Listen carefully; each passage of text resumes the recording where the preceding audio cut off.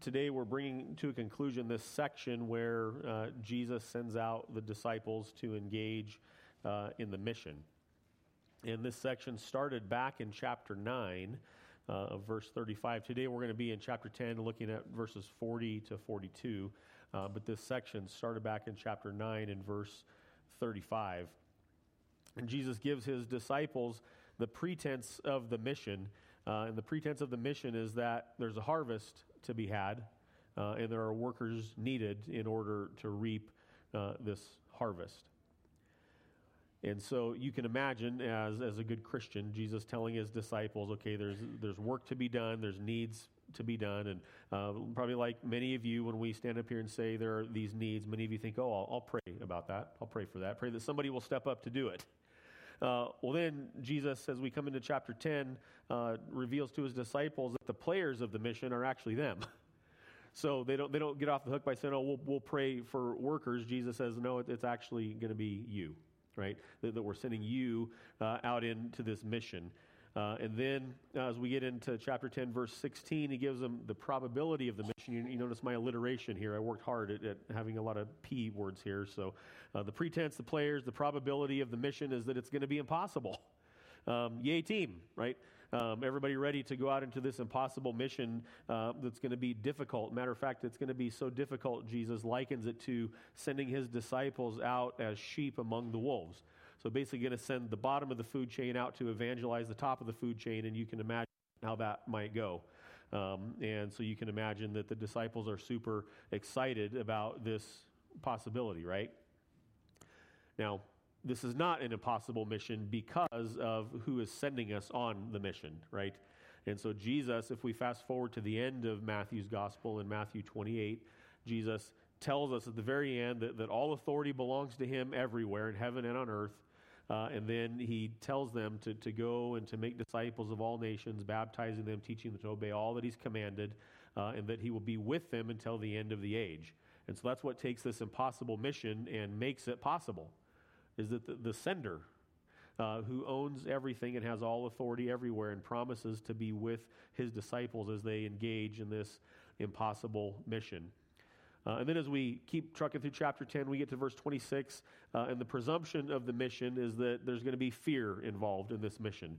And Jesus reminds his disciples, fear God, not people, right? Fear God, the one who does own everything, the one who has all authority, the one who controls everything, the one who's sovereign over all, the one who orders everything. Fear him rather than mankind or what people could do to you. And then we get into the price of the mission in chapter 10, verse 34. And the price of the mission is division. Right? As we engage as Christians on this mission that God has given us. And really, what is the mission? The mission is the proclamation of the good news of the gospel of Jesus Christ. Right? The mission is to deliver a message to a lost and dying world, as we sung about this morning. And the price of that is going to come with division and difficulty. It's going to come with division among family members, even to the point, the Bible tells us, of family members killing family members, dividing over the gospel. Now, that's some pretty serious skin in the game at that point. But it's the price of the mission. And we lived in a place here in the West, here in America, where we haven't had to incur much of a cost to engage in the mission of Christ. But we can see that the tide is turning in our culture, and the cost is becoming kind of a reality. Now, we're not to the point in our culture where maybe a family member would kill another family member because they're offended at the gospel. But that certainly happens, right, in other parts of the world. Certainly can happen here. We might not argue that we would be on that trajectory where what once was not a hostile message to our culture is becoming more and more hostile, or our culture is becoming more hostile towards the message of Christ than it used to be. Right? It wasn't that long ago where it was just common for people to grow up in the church. I grew up in the church. In kind of my generation, a lot of people in a lot of my friends also grew up in the church, but people younger than me, it's less and less common to have grown up in the church. And there's more hostility towards this message that says that you have a need outside of yourself that you're unable to fix apart from Christ. And so there's a price to the mission. But what we're going to see today is there's also a payout to the mission. Right? There's a reward in the mission that makes it worth it. And as we jump into Matthew chapter 10, starting in verse 40, let's read, and it says this. It says, "Whoever receives you receives me, and whoever receives me receives him who sent me. The one who receives a prophet because he is a prophet will receive a prophet's reward, and the one who receives a righteous person because he's a righteous person will receive a righteous person's reward. And whoever gives one of these little ones even a cup of cold water because he is a disciple, truly, I say to you, he will by no means lose his reward." And so we're going to unpack today what Jesus is saying here in rewards, but rest assured that there is a reward to engaging in the mission. And maybe a way that we can understand this reward, so some of you made a decision long ago in your life on a career path, whatever that career path was. You decided either this is something that you like to do, or maybe it's something that you don't like to do so much, but the payout of it is really good, and it's going to provide a good living and a good retirement. And somewhere for all of us in our life, we've decided whatever career path we're on, that it's worth it. It's worth it to work 40 hours a week or 50 hours a week or 60 hours a week in some cases because of where you're headed, because of the payout of that, because of the reward, right?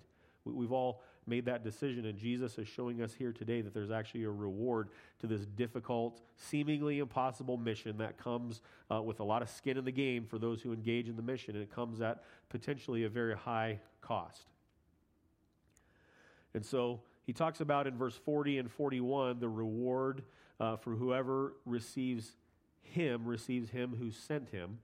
There's the reward of the prophet and the reward of the righteous man. And I think really in three different ways, Jesus is saying kind of the same thing here. So whoever receives you, the disciple of Christ, the follower of Christ, receives him who sent Christ, which is the Father. Whoever receives the prophet because he's a prophet receives the prophet's reward. Whoever receives a righteous man because he's a righteous man receives the reward of the righteous man. And so it kind of begs the question right out of the gate, what's the reward, right? What's in it for me? What is the reward? What am I gaining by engaging in this difficult thing that Christ is asking of us? We're told in Hebrews chapter 11, the famous chapter of the Bible about faith, that without faith it's impossible to please God. For whoever would draw near to God, the writer says, must believe first that he exists, and second, that he rewards those who seek him. So part of our faith, part of the Christian faith is a belief, and not a blind belief, but a belief, a conviction, if you will, that in the end it's going to be worth it. That in the end there is a reward, right? And so again, it begs the question, what is this reward? The Sunday school answer, of course, is the reward is Jesus, right? Jesus is the reward, and eternity is our conviction, the Christian belief that we would spend eternity with Christ in his presence. And we can't fathom eternity. As finite beings, we can't fathom the infinite. We're not capable of it. It's impossible for us as finite beings to wrap our minds fully around eternity.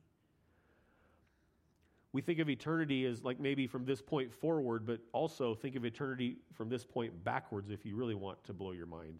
Like, what in the world? We can't fathom it. We can't fathom it, but the Bible tells us that the reward of the Christian is eternity with Christ. Now, the other side of that, like we're all eternal beings, the Bible tells us, right? We're created for eternity, and the Christian belief is that we would spend eternity either with Christ or without Christ, right? Heaven or hell, like those are the options for everybody. Those are the options, and so without faith, it's impossible to please God, for whoever would draw near to God must believe first that he exists, but it's not enough to believe that God exists. The Bible tells us that the demons believe that God exists. So it's not enough just to believe that God is somewhere out there and that he exists.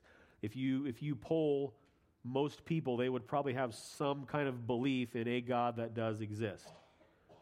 That trend is changing, but still maybe a majority of people would believe in some kind of God, some kind of higher power that exists, but it's not enough. The Christian belief is also that he exists and that he rewards those who seek him. And so when Jesus is talking about receiving him who sent me, he's talking about receiving the message that the disciples have been tasked and that you and I have been tasked with taking out into the world. Right? Repent and believe, for the kingdom of God is near. Jesus said that more than just about anything that he said. The kingdom of God is near. And so the reward for him who receives the messenger receives the one who sent him. So as we go out into the world, tasked with proclaiming the good news of the gospel of Jesus Christ, tasked with taking the message, not everybody's going to receive the message, but some people will. Some people receive the message. The odds don't look good, right? If we just ran the odds, probably less people are going to receive the message. But that's okay. This is part of God's plan. And for those who do receive the message, ultimately Jesus is saying they receive Christ. They receive the message of Christ. They receive Christ. If they receive a prophet, then they get the prophet's reward. And I don't think Jesus has in view here the Old Testament prophet necessarily, but if you think for a moment about the job of the Old Testament prophet, what did they do? They went from place to place, generally delivering bad news, right? Generally delivering news to the people that they've gone off the rails and that they need to turn back to God. Not a popular message. Being an Old Testament prophet was a pretty rough gig. Some people received the message of the Old Testament prophet. Not everybody received the message of the Old Testament prophet. The New Testament, we have the gift of prophecy, which I think the gift of prophecy is a gift of being able to proclaim the good news of the gospel of Jesus Christ. And just like in the Old Testament, some people are going to receive the message and some people aren't going to receive the message. But to those who do receive the message, they receive the reward of the prophet who is in the employ of God. And so again, the reward is God himself. And the same thing with whoever receives a righteous man, because he's a righteous man, receives a righteous man's reward. Now, we know that the Bible tells us that nobody's righteous. Right? For the Christian, our belief is that our righteousness comes from outside of us. It's an alien righteousness, right? It's something that's not inherent or innate within us. It comes from outside of us. And for the follower of Christ, our righteousness is the righteousness of Christ. It's imputed to us because of what Christ has done on the cross, and our faith and our belief. It's part of the reward, right, that we receive in following Christ, is that we get a righteousness that's not our own. And what Jesus is saying here is whoever receives a righteous man, in other words, whoever receives a follower of Christ, because he is a follower of Christ, in essence is receiving the message of Christ. And whoever receives the message of Christ gets the righteous man's reward. In other words, gets the imputation of a righteousness that's foreign to them. Without faith, it's impossible to please God. And so we take the message of the cross, we take it on faith. The Bible tells us our faith doesn't even come from within us. Like, I don't have faith in me. You don't have faith in you. Our faith is granted to us by God himself. So God even does that part for us. And we take the message of the cross on faith that God exists and that his existence leads to a reward for those who would follow him and submit to him. Are you tracking with me so far? This is good news. This is starting to make the mission look maybe a little bit worth it.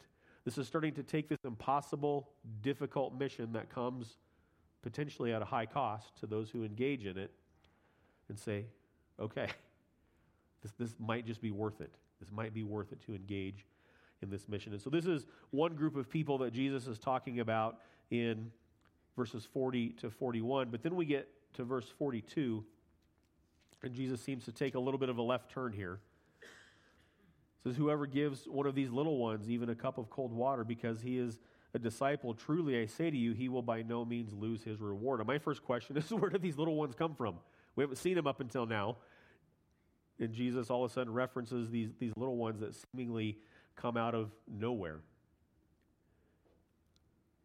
In the first two verses, 40 and 41, Jesus is talking about a reward for those who receive the message. The reward for those who are evangelized, right? Those who are proclaimed to them the message of the gospel, and they take it on faith. But then we get to verse 42, and it seems like Jesus is talking about maybe for the workers, there's a reward as well, for the workers of the mission. And really the reward is the same thing. I don't think he's talking about two different rewards. I think he's talking maybe about two different groups of people, but the same reward. And so whoever does something as simple as giving a cup of cold water to a little one, to someone who can't repay them, to someone who can't do anything for them, whoever does something for somebody without expectation of reward will not lose his reward if he's doing so because he is a disciple of Christ. So in other words, if we're acting in faith that God exists and that he rewards those who follow him, we're not going to miss out on the reward. I was scrolling my social media feed a couple of weeks ago, and I came across this quote from a person who, this wasn't a reference to it wasn't a religious quote or anything like that, just some guy quipping, and he says this. He says that man is happiest when he's making himself and the world around him better. Create something of your own. It doesn't matter what, it just matters that it's yours. An irony of life, filling yourself through consumption makes you empty, and emptying yourself through creation makes you full. This guy wasn't talking about his faith at all, just an observation from a guy, as far as I can tell, maybe doesn't have any sort of religious belief at all. And I think he's partially onto something here in what he's saying. He's onto something when he says that man or mankind, humanity, is happiest when we're making the world around us better. Now, our goal as Christians isn't necessarily to make the world better as a primary goal, but I do hope that the world is better because Christians are in it. Right? The world should be better because of the presence of those who follow Christ. Then he talks about creating something of our own. It doesn't matter what, just that it's yours. And I don't know that I totally follow him in this idea of creating something, although it's good to create, right? God is a creator, and as image bearers of God, we create because the one whose image we bear is a creator, right? That's part of our Imago Dei. But then he talks about this irony of life, and this is where I think he's really onto something. Filling yourself through consumption makes you empty. Our default as human beings, I think, is to consume, right? What can I get out of life? We work so that we can consume. We work so that we can have. And I'm not knocking anybody for doing, like, there's just, like, we got to have food, and we got to have shelter, and we got to have vehicles, and we got to have clothes to wear, and those kinds of things. But we can take it to the extreme where it's just all about, feeding an appetite. And we're trying to get out of life anything and everything that we can. And what this man is saying is that when you live that way, filling yourself through consumption, at the end of the day, it's going to make you empty. And I think I agree with him on that. I think the Bible would agree with him on that.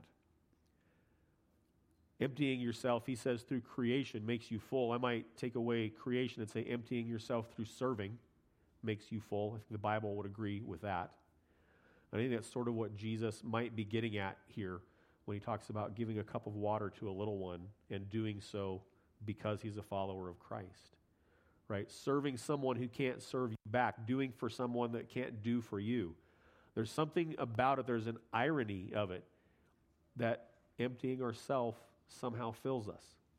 And this might just be by God's good design. Maybe an example of this, going back to Hebrews chapter 11, again, the famous passage on faith. Hebrews chapter 11 talks about people like Moses and people like Noah, like Abraham and Isaac, and kind of names that if you've been in church for a while, you probably have heard these names come up, and you probably are somewhat familiar with their stories. And it commends them for their faith. But then there's also another group of people in Hebrews 11 whose names that we don't know, that we're told things didn't go so well for them. Right? Some of them got sawn in two for their faith, and some of them died for their faith. And of those people, the names that we don't know, we're told that the world isn't even worthy to have had those people. But all of them, in Hebrews 11, starting in verse 13, it says, "These all died in faith, not having received the things promised, but having seen them and greeted them from afar, and having acknowledged that they were strangers and exiles on earth. For people who speak thus make it clear that they are seeking a homeland. If they had been thinking of that land from which they had gone out, they would have had opportunity to return. But as it is, they desire a better country, that is, a heavenly one. Therefore, God is not ashamed to be called their God, for he has prepared for them a city. So we talk about all these people in Hebrews 11, the hall of fame of faith, we might call it. The ones whose names that we know and did kind of big things in the name of God, and the one whose names that we don't know and things didn't go so well, but also engaged in the mission. All of them, we're told, died in faith, having not received the things that were promised. All of these, their faith, eventually in their death became sight, but while they were here on this earth, they didn't receive the reward for their faith. It says they greeted the promise from afar, and they acknowledged that they were strangers and exiles on earth. In other words, they acknowledged that they weren't living for this life. They didn't live for the here and now. This group of people didn't live to consume everything there is to consume and make the best of the here and the now. And then there's this interesting statement that says, for people who speak thus, for people who are not living for the here and the now, and not living for this life, for people who speak thus, make it clear that they are seeking a homeland. They make it clear that this isn't their home. Part of the Christian belief is that our home, our true home, is yet to come.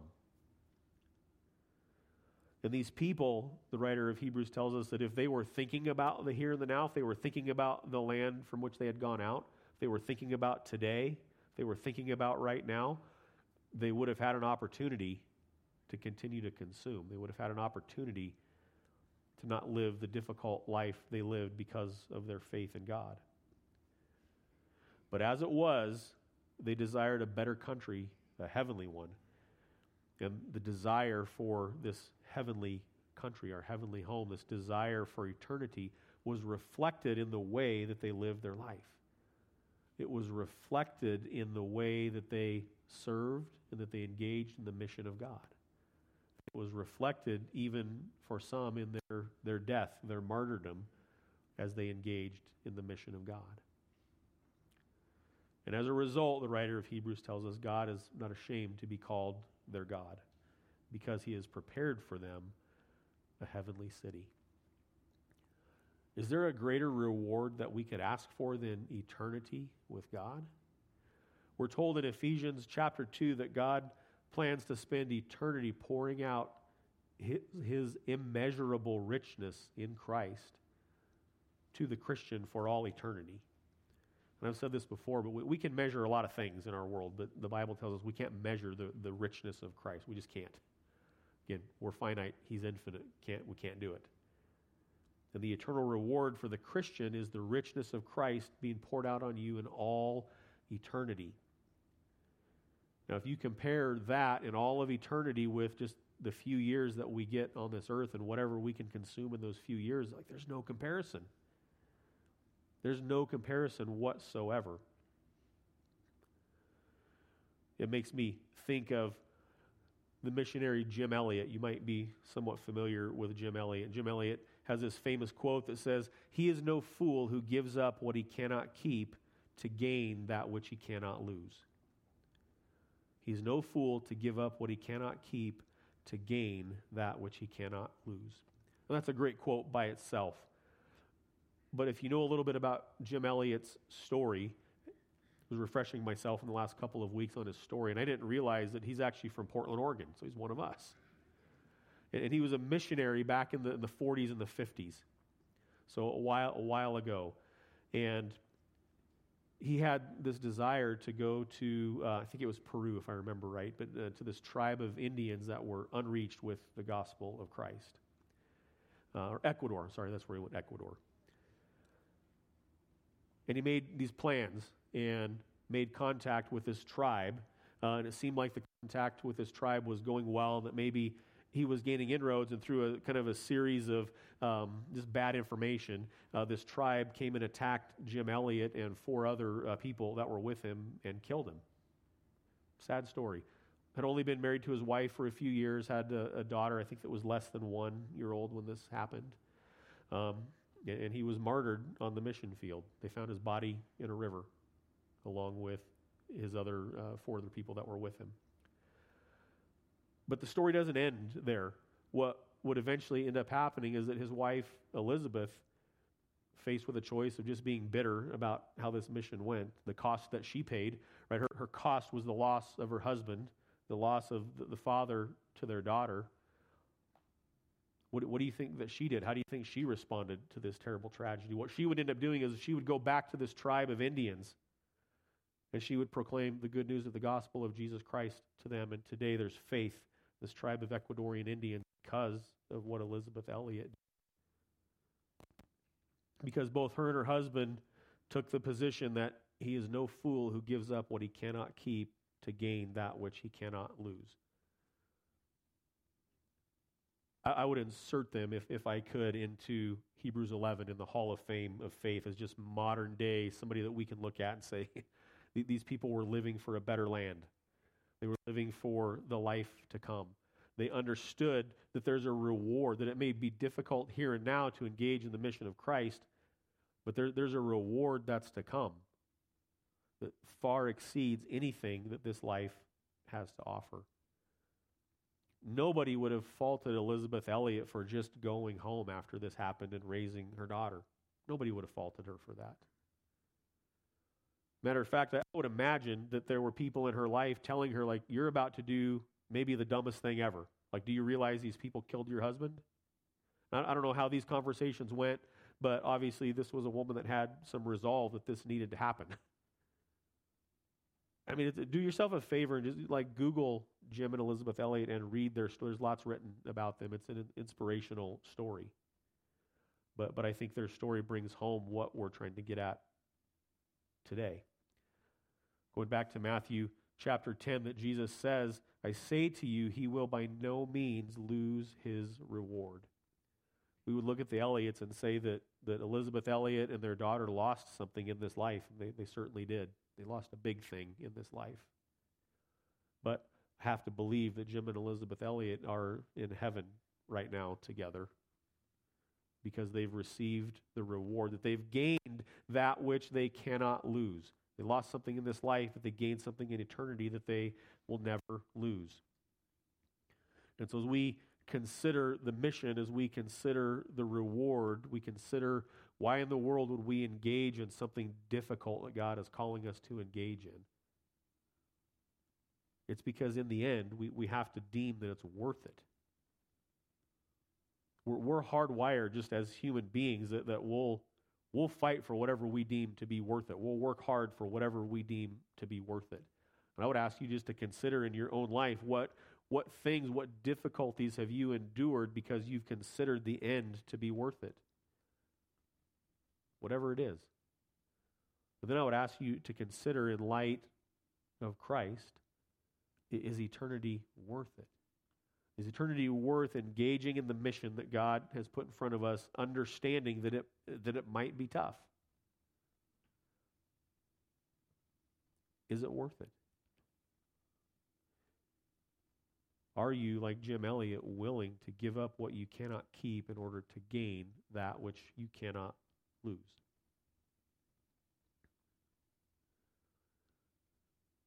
James 5:20 tells us, says, let him know that whoever brings back a sinner from his wandering will save his soul from death and cover a multitude of sins.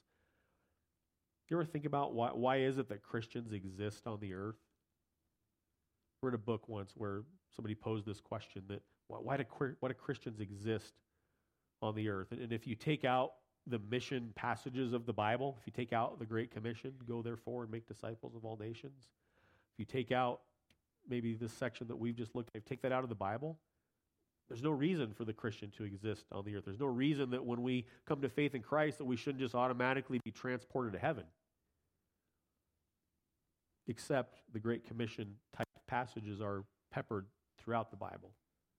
And that's why the Christian exists on the earth. It's God's plan, according to 2 Corinthians 5, that those who have been reconciled to God would now go out into the world and take the message of reconciliation to those who have yet to be reconciled to God. That's his plan. Not just a good idea, it's the plan. It's the plan, and it's why the church exists on earth. And so my encouragement to us today is to consider how we might engage in the mission of proclaiming the good news of the gospel of Jesus Christ to a lost and dying world, that we would engage, as James calls us to, bringing back sinners from their wandering, bringing back sinners from death, because we are sinners that have been saved from death, right? That we would consider our way of living and how we might engage in greater ways in the mission, considering the cost of it, considering the potential difficulties of it, considering that it might not always go well, but also considering that the one who is calling us to this mission has all authority everywhere and promises to be with us in the mission. Therefore, we cannot not succeed in the mission because of who's sending us, right? And so consider that as you walk out these doors. Consider that as you approach your week this week, how God would call you and use you to engage in the mission that he's put in front of you. Father, we're thankful today.